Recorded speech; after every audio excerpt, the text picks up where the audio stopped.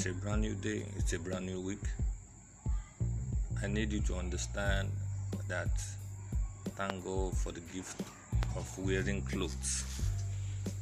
I need you to understand that every one of us has something that they are going through.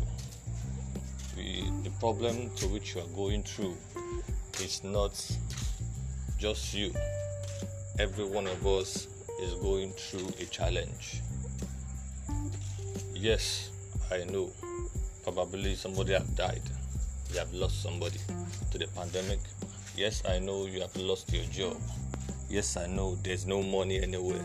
Yes, I know there's a probability you're supposed to have been promoted and then you are not yet been promoted. But yes, I know you could do better. There are other alternatives for you. Yes, I know your family didn't respond to you the way they ought to respond to you. Yes, I know you have failed many times. Still, yes, I know things can get better if you decide to make a move. So, quit complaining. Quit pointing fingers. Quit making excuse for yourself to excuse you from moving forward.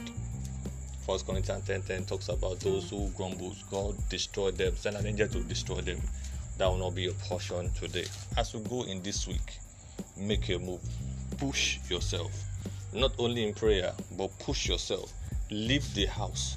Enough of staying at home and looking for excuse. You are looking for a job. Move out of the house. You are looking for money. Even when you don't know where to go, take a step. I always advise people, take baby step. Move small, and before you know it, you have moved from where you are to another state, another place. So as you go in this week, as you begin a new week, move from where you are. It is important for you to get our materials. It will go a long way to bless you. They are on a social media platform. Our videos, our programs that we do, always visual. Check them on Facebook, Instagram, and YouTube. All in a particular place. There's a need for you to connect to us. Our numbers are also on a social media platform. May the Lord bless you as you go in this week in Jesus' name. Amen.